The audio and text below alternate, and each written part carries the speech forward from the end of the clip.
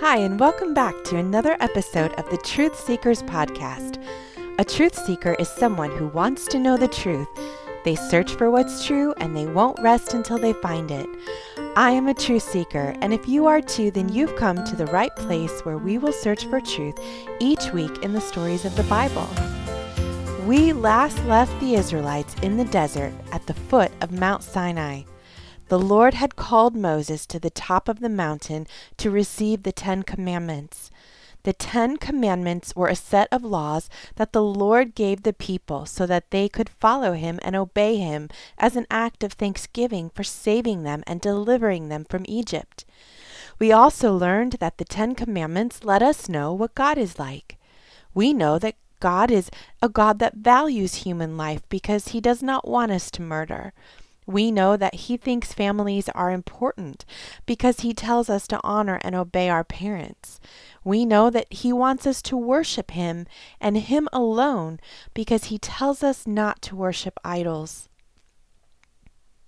In today's episode, we are going to learn a bit more about the worship of idols.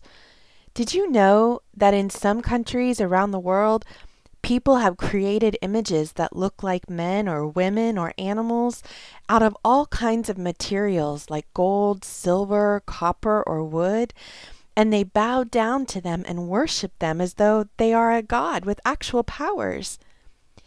It may seem hard to believe how someone could worship an object made of wood or gold, but an idol doesn't always have to be a man-made object. It could be anything that we make as more important than God. Can you think of something or someone that you might be in danger of making as more important than your time with God? God loves you so much, and he wants our love in return. Unfortunately for the Israelites, they forgot too quickly what God had done for them in the desert. You see, Moses was on the mountain for quite a long period of time. He wasn't up there for just a day or even 2 days. Moses was up on the mountain for 40 days. There was much the Lord wanted to tell Moses, besides just giving him the 10 Commandments. The Lord was giving Moses instructions for how to build the tabernacle, the special place where God's presence would dwell among the people. This took time. And when the Lord had finished speaking to Moses on Mount Sinai, he gave him the 2 tablets of the testimony. They were the tablets of stone written by God himself. Now, with Moses gone up on the mountain, who was left to lead the people while they waited at the foot of the mountain? If you guessed Aaron, Moses' brother, then you are correct. And when the people saw that Moses was so long in coming down from the mountain, they gathered around Aaron and said, "Come, make us gods who will go before us.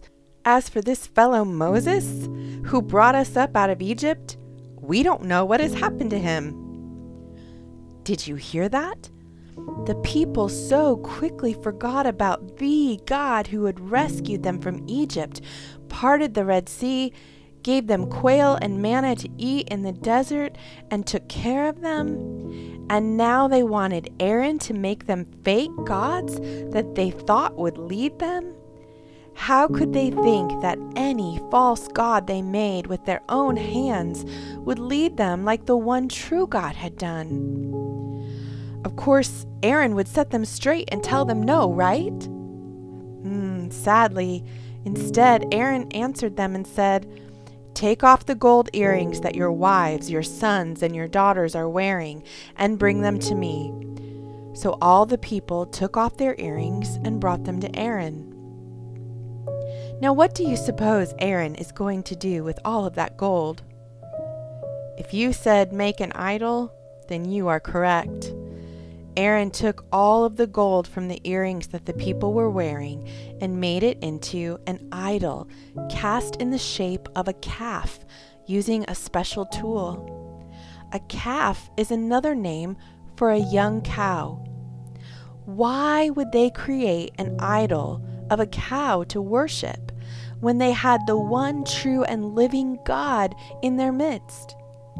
Well, it seems as though the Israelites had been in Egypt for so long that they still lived in their old ways. You see, calf worship was something the Egyptians had done. They probably had seen the Egyptians worship idols, and this had become something the Israelites were used to. But you and I both know that an idol of any kind can't hear prayers, it can't heal, it can't save, and it certainly can't part waters. Oh dear, this is not good.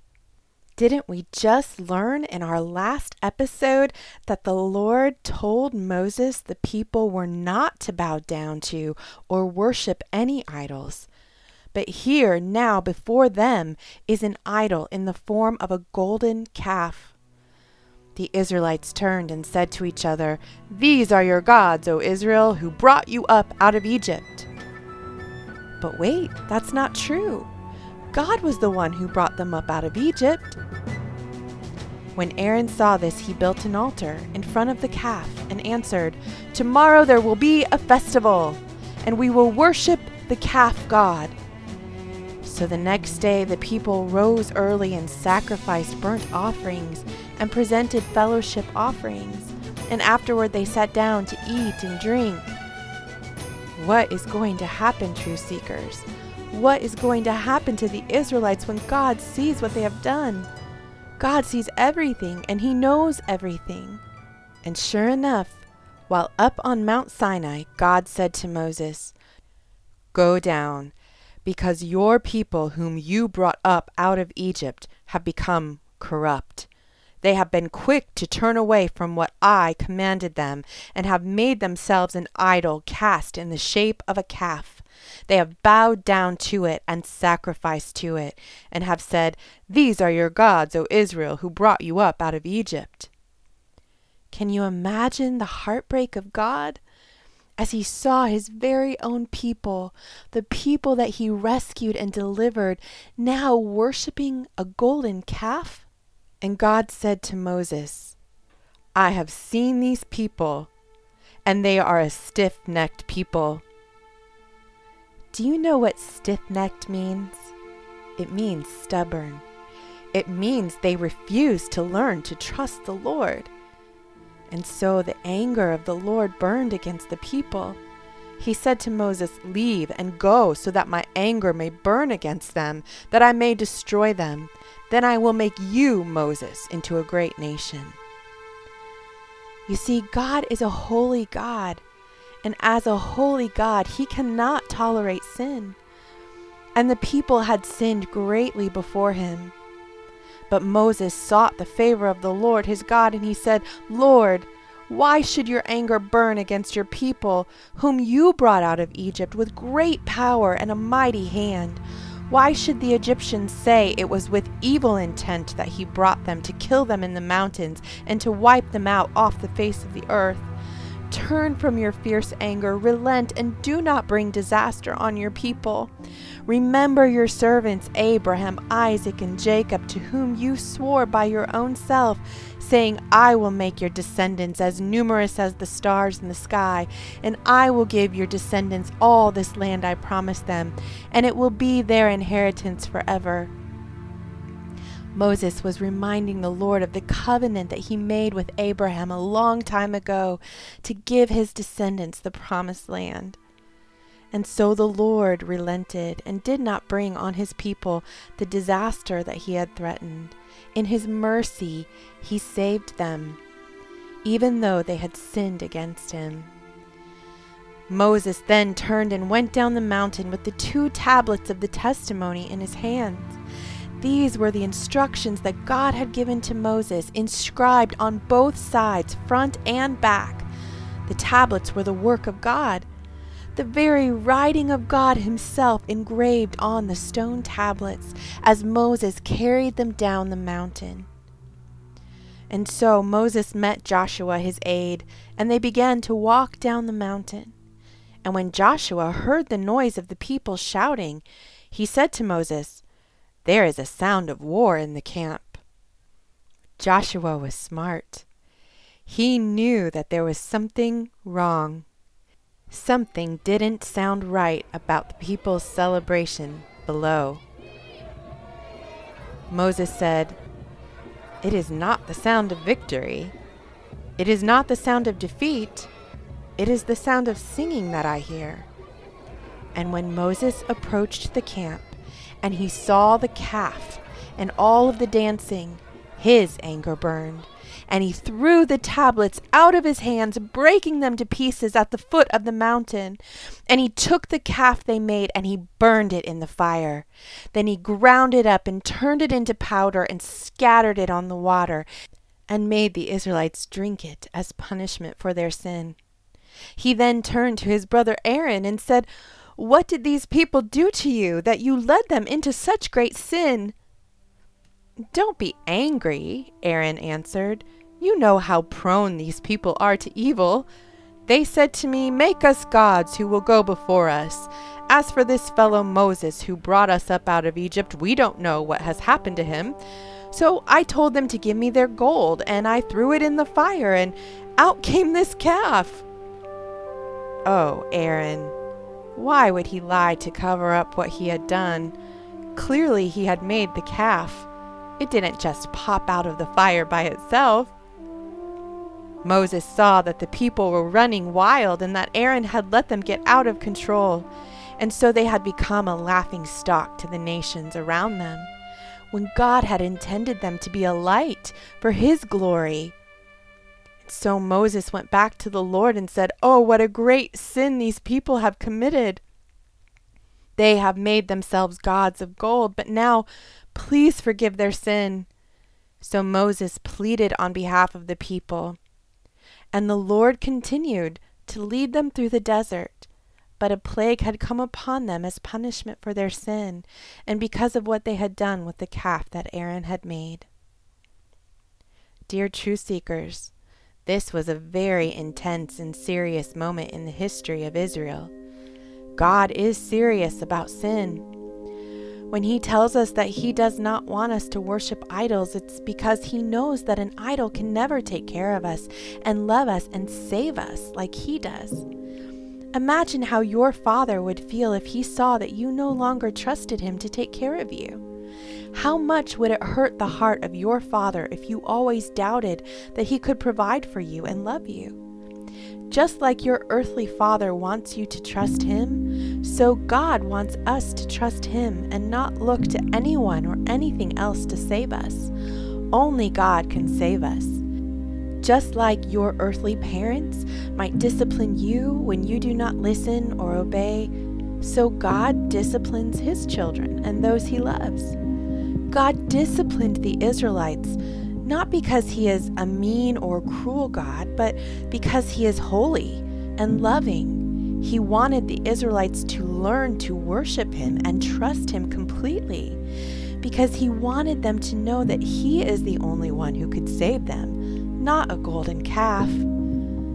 Let us learn the lesson that the Israelites did, that we shouldn't put anything as more important than God in our lives, because he is the only one who can save us.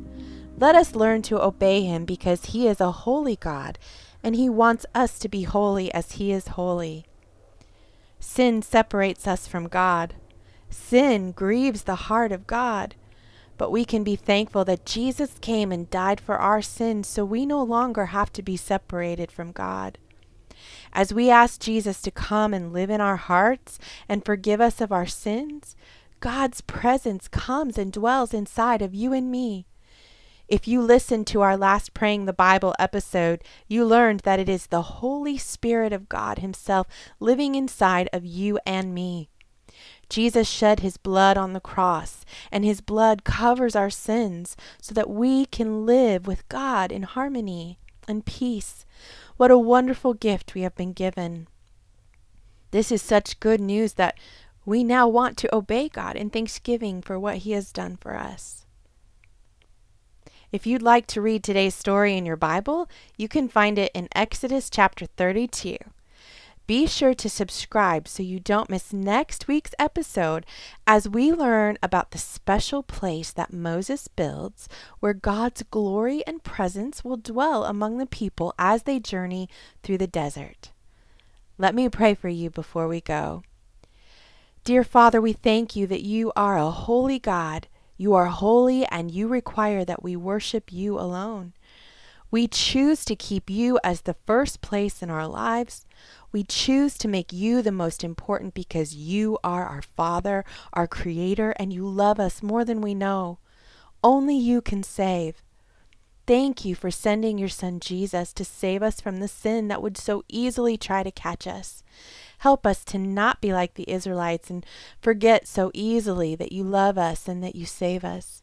Help us to remember all the good things you have done for us. Even when it might seem you are far away, help us to remember that you are always right there with us, watching over us and helping us to do what's right. Amen. I just want to say thank you again for all of your love and support for the podcast.